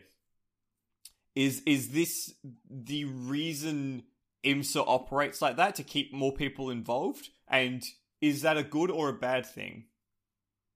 I think it's definitely like an American thing because IMSA very really reliant on its TV deal, and if you want more people to watch, you want to keep the races close and exciting. It's clearly, obviously, because you have WEC and all the other series. They have full course yellows. They try to minimize the impact that any race interruptions can bring. IMSA, now, yeah, I agree. Sometimes they can be a little bit, they can jump the gun, so to speak, on full course yellows if a car simply just, stops on track for like 5 seconds, and then, as soon as the full course yellow button gets hit, they just, resume on track. But, some people, it's kind of a yin and yang situation.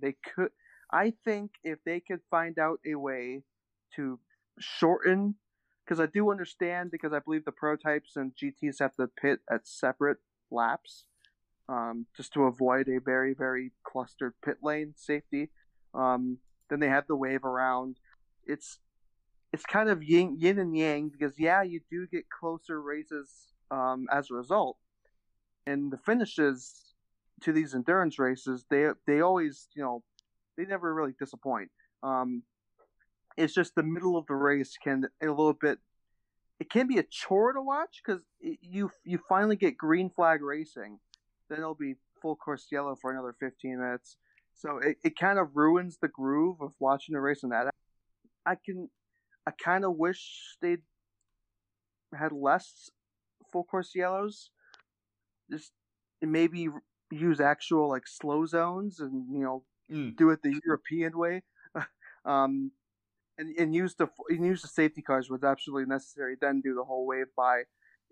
I think it'll be the best of both worlds.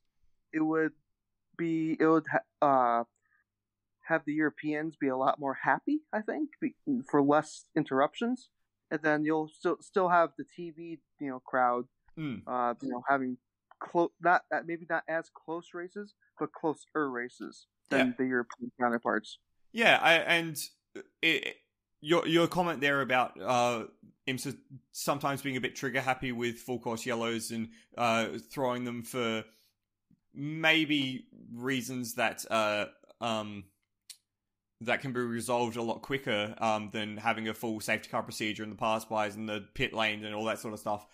Something I noticed in the WEC race was the amount of times that Eduardo cancelled full course yellows when cars got going.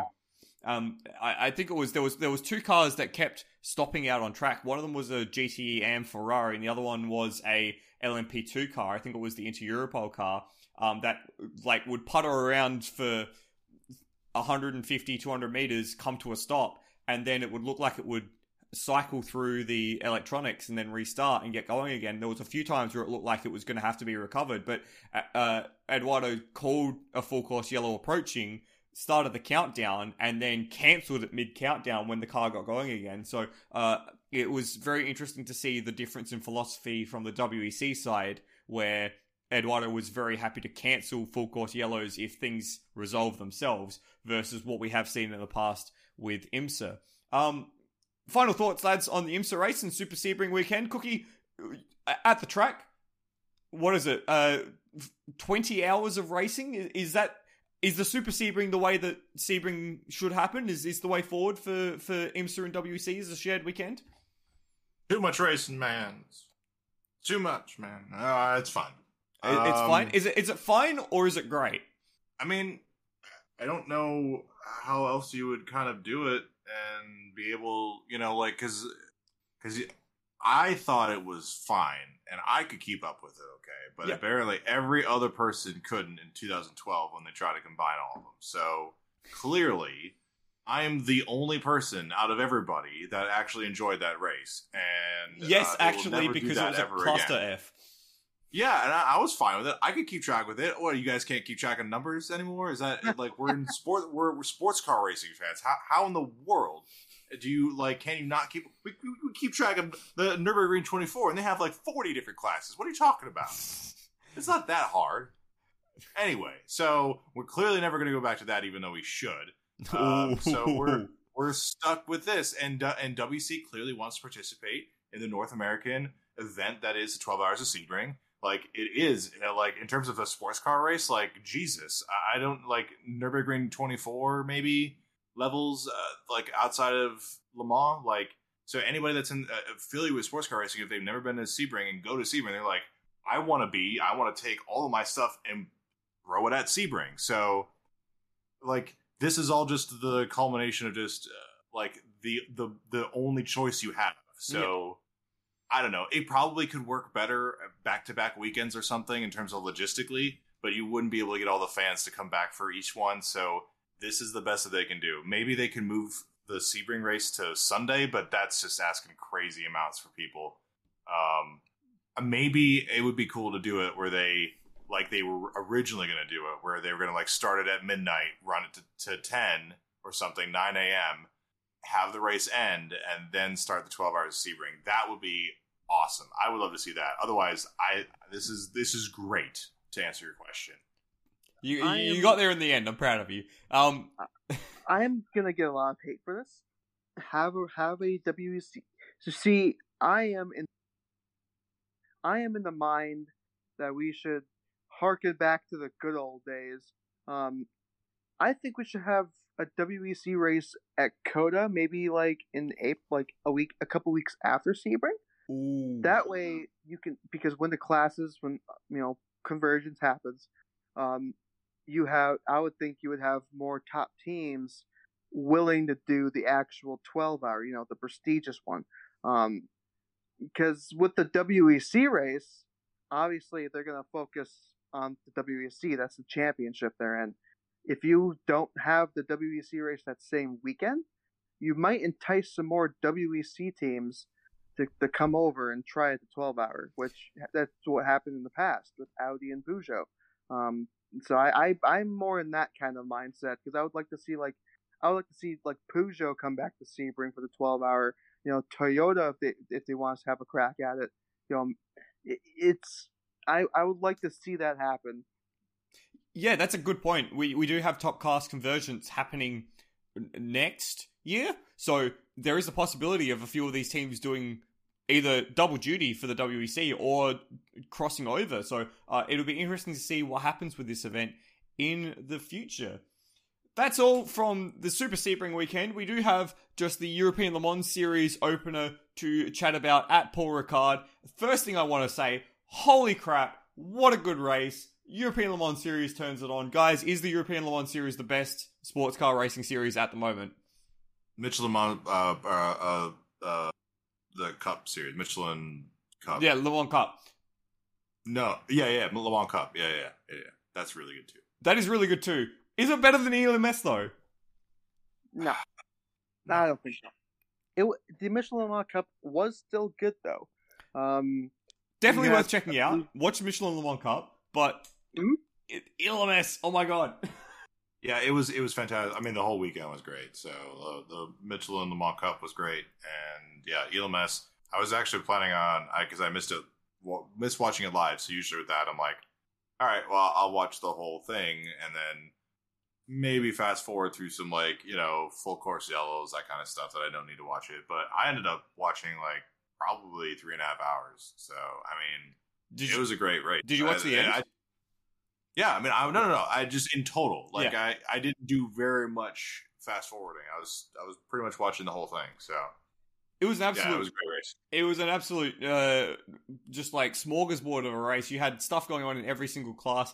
It got really messy at the beginning. There were 3 or 4 safety cars in the first hour and a half, which split the strategies into pieces, and we basically spent the whole rest of the race trying to piece together where everyone was in relation to each other.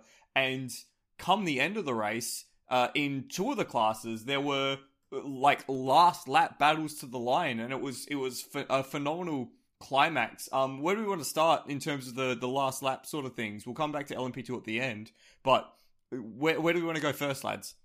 Let's start from the bottom up. Let's talk GTE first. Yeah, so GTE, it looked for the early part of the race that the Iron Dames were in a really, really good position. Sarah Bovey in her first stint was just passing cars for fun and got to the head of the field. But then they started to fall back a little bit, and it was the Rinaldi racing car that ended up pushing its way towards the front ahead of the pair of Proton competition Porsches. And the battle to the line between Jimmy Bruni in the Proton competition Porsche, and I think it was it Gidley in the car at the time, or was it Verone? No, it was Verone. It was Verone in the car at the time. Yeah. On failing tyres up against Jimmy Bruni, his defensive effort in the last 15 minutes of that race in order to hold Bruni behind, and in the last 2 laps, Bruni was right on his bumper. What an absolute, just incredible way to start off the season in GTE rather. Yeah, GTE was an amazing fight the entire race. Like, just battles everywhere, and very good, clean racing. A lot of storylines, great AM drives, great pro drives. And then, the end of the race where it was that close at the end, it was a culmination of a great 4-hour event, especially to start the season. And Rinaldi Racing taking, I think that's their first victory in the European Le Mans series. Is it their, pardon me, is it their first race win in ACO competition? They might could have they won Asian Le Mans, because they were in that last year. That's true. They were in the Asian Le Mans series, so it's not their first race in what am I trying to say? ACO competition. But it was still a bit of a surprise. You look through the field in GTE, and you got your likes of your Spirit of Race, your Kessel Racing, your Iron Lynx, your JMW, your Protons, those big names that have been around for ages. And Rinaldi have kind of come from the SRO side of things. So for them to be immediately on the pace and winning races, and like the return of Mamo Gidley as well, like storylines are plenty in that. It was quite a surprise for them to be so well matched, in my opinion. Yeah, in Mamo Gidley, because Elephant in the Room, his 2014, I believe, Daytona wreck, where he absolutely just slammed into the back of a Ferrari. I don't even remember how long he was in the hospital. It was a very, very long road to recovery, and he didn't really start racing until like a year or two ago. It took him that long. He started doing small stuff like the United States Touring Car Championship, which is basically like a club series out west that just calls themselves the United States Touring Car Championship in a Corvette. Oxymoron, very confusing lines in that statement. Then he raced GT America with the Bentley, which was, I believe, helped run by Flying Lizard Motorsports. And now he's coming over, and I believe he raced LMP3 in IMSA, and now he's doing ELMS. And I think it would be safe to assume that would be his first European Le Mans Series win. It's absolutely a great story, and also being as an American, very awesome to cheer for an American driver that isn't controversial or problematic. Yep. It was a nice story, and the fact that Verone just held off Bruni that hard, because Bruni didn't really get to the back of him until 3 laps to go. Yeah. So at least he didn't have that stress, throughout his entire stint. But I couldn't imagine what it was like behind the wheel. It was an epic display of defensive driving, and they had basically another full lap once the LMP2 and LMP3 drivers crossed the line, because they were just ahead of the leaders, which meant that it was a bit like the battle in GT rages on. So they got basically the full last lap to themselves, which was quite exciting to watch. I want to put out a big shout out as well to the first podium for this driver in ELMS competition, Michael Fassbender. He got a podium with the number 93 car with Zachary Robichon and Richard Lietz. He was on point through the whole race, and at one point he managed to pass 3 GT cars down Le Mistral Straight just by getting a great run through the traffic that was passing him as the other cars got balked. He looks like he's found his feet in the GTE car. He did have a spin, but this must be good for the fans of Fassbender. It's going to look great when they do the Road to Le Mans documentary. Is this the year that we see Fassbender at the front of the field taking race wins, and do we see him at Le Mans? I think we see him at Le Mans. Taking race wins, maybe. He still had some spins. He got up to third in class and then spun, dropped down to 10th at one point. So, he definitely is looking more confident behind the wheel. So whether that interprets to, sustained confidence, we'll see. But it's all good and positive signs. I mean, I think we're all talking about how good he could potentially be and how much can we look into how well he performed here.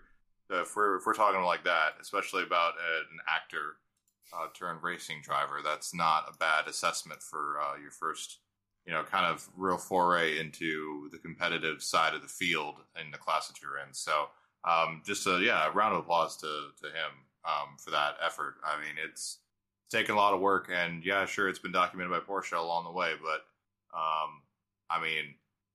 he's not driving in slouches, so it definitely is was noticed, I would say. And let's think about this for a second, because you mentioned he had some spins early on. What if he didn't have those spins? That car finished like 8 seconds off from the lead. So, and it doesn't surprise me because Zachary Robichon and Richard Lietz is in that car. Both very good drivers, because if you remember, Richard Lietz doesn't need no explanation. Zachary Robichon won the IMSA GTD championship with the FAF last year. If Fassbender can clean up a little bit, you know what? Sound the alarm. Championship contender.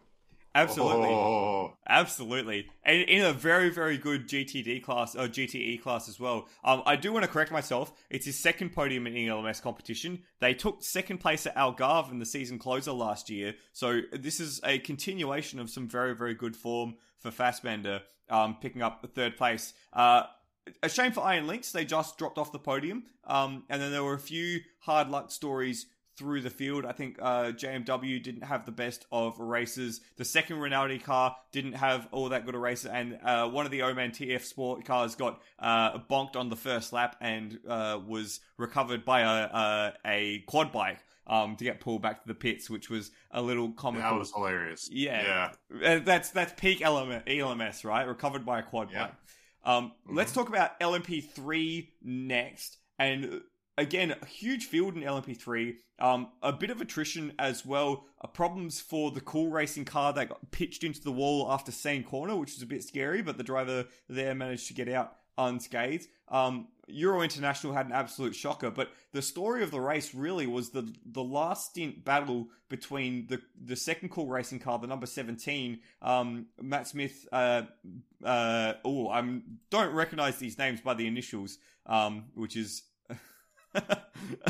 a bit amateurish of me. My apologies. It is Mike Benham, Marta Jakobsen and Maurice Smith battling to the line with the Inter Europol car of Charlie Cruz, Guillaume Oliveira, which I know that I've messed up saying his name, and Nico Pino, went down to the last lap, got all the way to the very end of the race. I think the Cool Racing car made the pass on the last lap of the race, but it was all immaterial in the end because the number 13 car got disqualified, which was unfortunate.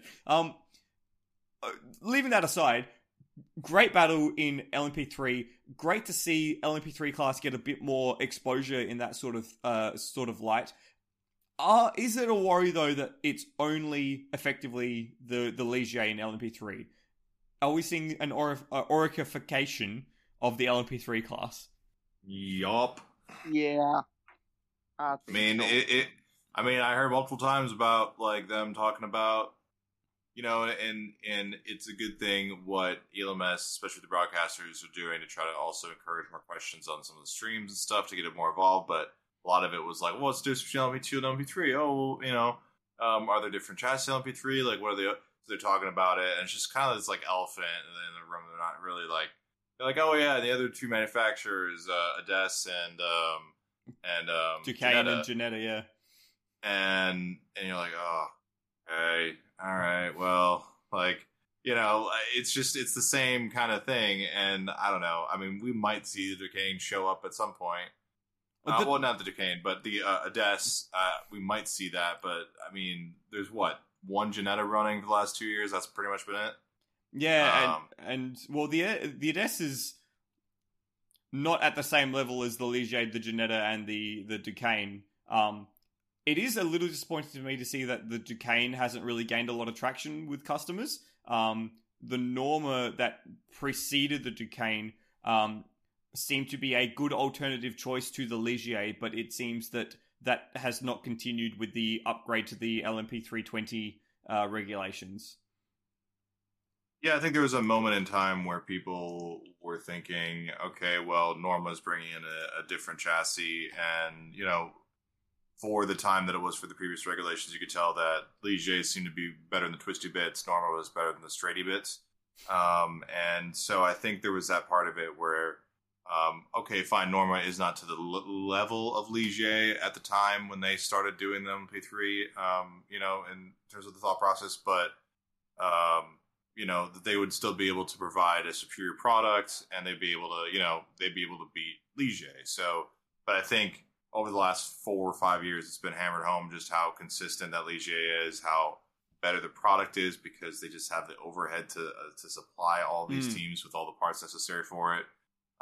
So I think you're seeing a lot of that being like, okay, we might have run Norma before, and now they're Duquesne, and they still probably have a decent product, but if everything's evened out, and, even if they might have a slightly better chassis, but Ligier has better everything else, I'd rather run Ligier. Yeah. I think that's what we're seeing with this. And that's a very good point, because it kind of reminds me, in the rally scene in the United States, there might be better cars out there, but a lot of people go with Subaru because they have the parts, they have a much better support system. You're going to have an easier time running with them. And another point, I want to say, unironically, the most diverse LMP3 lineup right now is in Prototype Cup Germany, which is a newly launched prototype series that's basically only LMP3s for now. But you had like 2 Ginettas. Conrad was one of the customers racing them. Then you had a few Duquesnes mixed in there as well as the Ligiers. And there's an article on Daily Sports Car saying, well, there's some teams, they have the cars. We might as well give them somewhere to race where it's low pressure, get themselves more familiar with the cars before they make that step up. So maybe with time, you might see some of those more. Maybe we'll see a little bit more diversity on the Michelin Le Mans Cup / ELMS grid, with these teams from Prototype Cup Germany that aren't already in the series. That's a great point, and we'll keep tabs on that. I'm sure you will, Chris, and you can relay that back to us throughout the seasons coming and see where those drivers and teams have come from. That it would be nice to see a little bit more variety in P3 and in P2, but of course, we have seen the convergence of the Orica 07 as the dominant platform. Speaking of P2, it was a really, really good race filled with battles, but to me, the fact that the strategy calls through the safety cars in the early part of the race played into an entirely different set of options at the end of the race is what I love about European Le Mans Series and sports car racing. And you've got to say, what an incredible result for not only the race winners in Prema Racing doing a WRT, taking their first race in the European Le Mans Series, but also Algarve Pro Racing, a dual silver lineup, Sophia Flörsch and Bent Viscal, coming home in second place through some great strategy and a shortened last stint, to which placed them exactly ahead of third place in the in the Panis racing car. Algarve Pro Racing, we kind of ripped into them a bit last year through a series of like pit lane mistakes, strategy mistakes, driver management mistakes in the European Le Mans Series particularly. But this is a great performance by the family-owned squad, and it's an incredible sign of what might be to come from those guys in the European Le Mans Series and in the WEC. Guys, what can you say about Algarve Pro Racing and that dual silver lineup winning a second place? The field looked really good. Yeah, absolutely. Yeah, I don't know. I mean, it was a very good run for all of them. But yeah, I was mainly rapt about,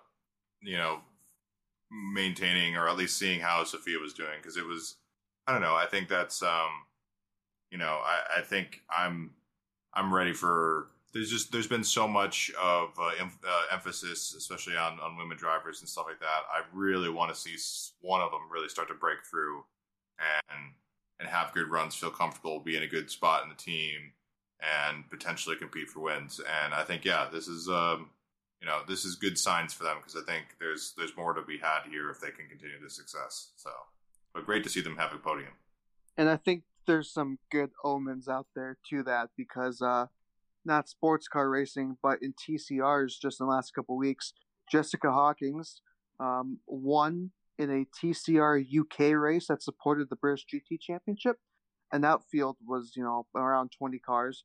And then you had Jessica Backman just yesterday, at the time of this recording, Saturday, ADAC TCR Germany, winning that race. So already a good year so far. Hopefully we'll see some more success, especially out of the European Le Mans Series. Maybe Iron Dames can grab out a solid result. Hopefully, because I think the Euro, because if you remember last year during Le Mans when the Richard Neal team had an incident, I believe the Eurosport team didn't really exactly help favors. I think they made some jokes about haha women drivers. That's basically the simplicity of it. So hopefully we'll see some good results, and who knows, maybe we'll see Sophia Florschan and Le Mans winning LMP2 in the near future. That would be quite a step up from where they are at the moment. I mean, like, a great way to a great performance from the team. I think I'm trying to find the explicit analysis. I can't really find it at the moment, but I remember seeing somewhere that the difference between Bent's times and Sophia's times were effectively negligible. They were basically the same driver running in the car over the course of their stints, and that was their consistency that was able to propel them up the grid, as well as being on a slightly different strategy to give them that clear air to run in that consistency. So a great work by Algarve Pro to put them in that position. And yeah, it's great to get representation of women in motorsport, whether that be driving or in the teams or in the media or in the as the engineers as well. There was a few comments that the commentators focused on a few of the engineers in the Iron Dames team, like pointing them out and saying the whole point of the Iron Dames program is to show women and young girls that this is a viable career path, and to bring those people into the sport, which I think is a very important thing. So good job ELMS, and good job Iron Dames and Algarve Pro for promoting women in the sport. Right, and Giddy Tire has that same program at the Nürburgring. They have, I believe, there's a TCR, and then there's like a GT4 where it's like an all-women crew. So it's not just the ELMS, not just ACO. I'm glad it's being paraded in more different series now. Two things I would actually like to point out. Yeah. During the race, the United Autosports LMP2 22 to be exact, had a 9-lap stint, then mysteriously went back in the pit road. We didn't know the issue for the longest time. Confirmed during the week, it was because of a puncture. That's why they had that short stint on track. We could have been seeing a very more different. We could see a different result than what we would have had here if that problem didn't arise. Another thing, so the TDS car that started on pole position, Matthias Besch and here, Vanderhelm. Yep, Timon Vanderhelm. They were the two fastest drivers on the grid, and then as soon as they handed the car to Simodomo, dropped like a rock. That is the beauty of Pro-Am Motorsports, though, isn't it? In the end, they finished in 10th place, and they were the third car in Pro-Am, but that is, part of being a Pro-Am team and part of having a bronze driver that you have to tutor and carry through a race. And, the fact that Simodomo was given the opportunity to race at the head of the field for a little while, that would have done huge things for his confidence and his ability, and it's all about these baby steps. Like, remember, it would have Fritz van Aert was this driver that we were talking about losing huge amount of times, and he's one of the most consistent bronzes going around now. And I'll just put new name that I would assume many people have not heard before, so probably his first time in such a big race like this. I believe he was also slowest on the table as well, so it was kind of just a yin and yang thing for that team. They had the two fastest drivers, but unfortunately, the way the cookie crumbles, they had the slowest one as well. Yeah, and I guess that's just part of how racing goes, truth be told. A pretty exciting race overall, though, to start the season. Pretty exciting race in all three classes, which is what you want from a European Le Mans race. Had a bit of drama, had battles all the way to the line. Next round for the ELMS is at Imola, which is a racetrack we've seen European Le Mans Series before, but not for a few seasons. Imola's a circuit that's renowned for being very difficult to pass. What are we expecting from the European Le Mans Series at Imola? I mean, bonkersness. Bonkersness? Yeah. Yes. The last time we went there was, I believe, 2016. And that was the year when basically the entirety of the last hour was ran at their full course yellow safety car because of a huge deluge of rain. Try not to swear. a huge deluge of rain just absolutely showered the track. I'm trying to remember who won that one. I believe it might have been Thierry by TDS. Speaking of the devil, Ryo Hirakawa was part of that team. Just one of the drivers that just stood out in my memory. But yeah, so hopefully we'll see a green flag finish this time around. Unfortunately, it kind of clashes with a lot of other sports car races that weekend. Yeah, let's talk about that briefly. So that's the ELMS. That's the 15th of May. Also on that weekend is GT World Challenge Europe, I think. Yep, Magny Court, the sprint. Also on that weekend is the Bathurst 12 Hour, which I will be at, which will be the first time I'll be at a racetrack for 2 years and a bit, so I'm very excited about that. There's other racing on that weekend as well. Isn't IMSA on that weekend as well? Yeah, IMSA, Mid-Ohio? Mid-Ohio. Yeah, that's going to be a stacked weekend of racing there for the 15th of May. I did say it. I had to say it. And OT, but it's related. MotoGP will be at Le Mans that weekend as well. Oh, cute!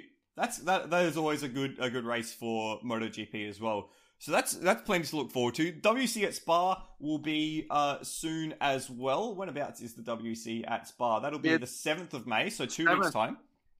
Yep, and that same weekend, as long as we're here, there'll be the Nürburgring 24 qualifying races. There'll be a 3-hour race on Saturday evening. I believe they're running it towards the evening hours, towards the night. Then they'll have another one on Sunday. Basically just a ploy,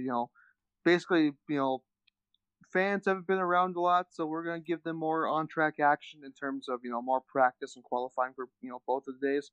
So, that's basically the only reason why they're doing the split format. Yeah. But yeah, so you get Spa WEC, which only clashes with like an hour of the qualifying race on Saturday, and then you get another 3-hour dosage of the Nordschleife on Sunday. And yes, it's important to note that the Spa race is on the Saturday, so don't mess that up. So we'll keep everyone abreast of that. We've already made mention IMSA at Laguna Seca this weekend. That's the next period of races coming up. Guys, thank you for being back. Thank you for coming back and doing this. It's been too long, and hopefully life can sort its doo-doo out and we can do this more often again, because bloody hell, I've been missing doing this. Yeah, we need to keep doing this. What's coming up? I'm sure we'll be in the booth plenty more times before that. Absolutely. And in this as well, thank you for coming back and listening. And thank you to our sponsor, the RacingLine.app, your motorsport calendar, for sticking with us as well and not pestering me to keep making episodes, because shut up, it's been hard, okay? But we're very, pardon me, very appreciative to have their support again this year. Make sure you get onto the Racing Line to plan out your motorsport watching adventures, because as we've made very clear, there is a lot of stuff happening very, very shortly in the world of motorsports. Guys, soon we'll be talking about Le Mans. It'll be 6 weeks that we'll be talking about Le Mans and the 24 hours. And yeah, doesn't that just make you a little terrified? Time moves too fast. It moves too bloody quick. And on that note, thank you very much for listening. I've been Michael Zalavari on behalf of Austin Zetzman and Chris Washer. Peace out! Gazoo! Say gazoo noises because they lost the T-ring, but gazoo!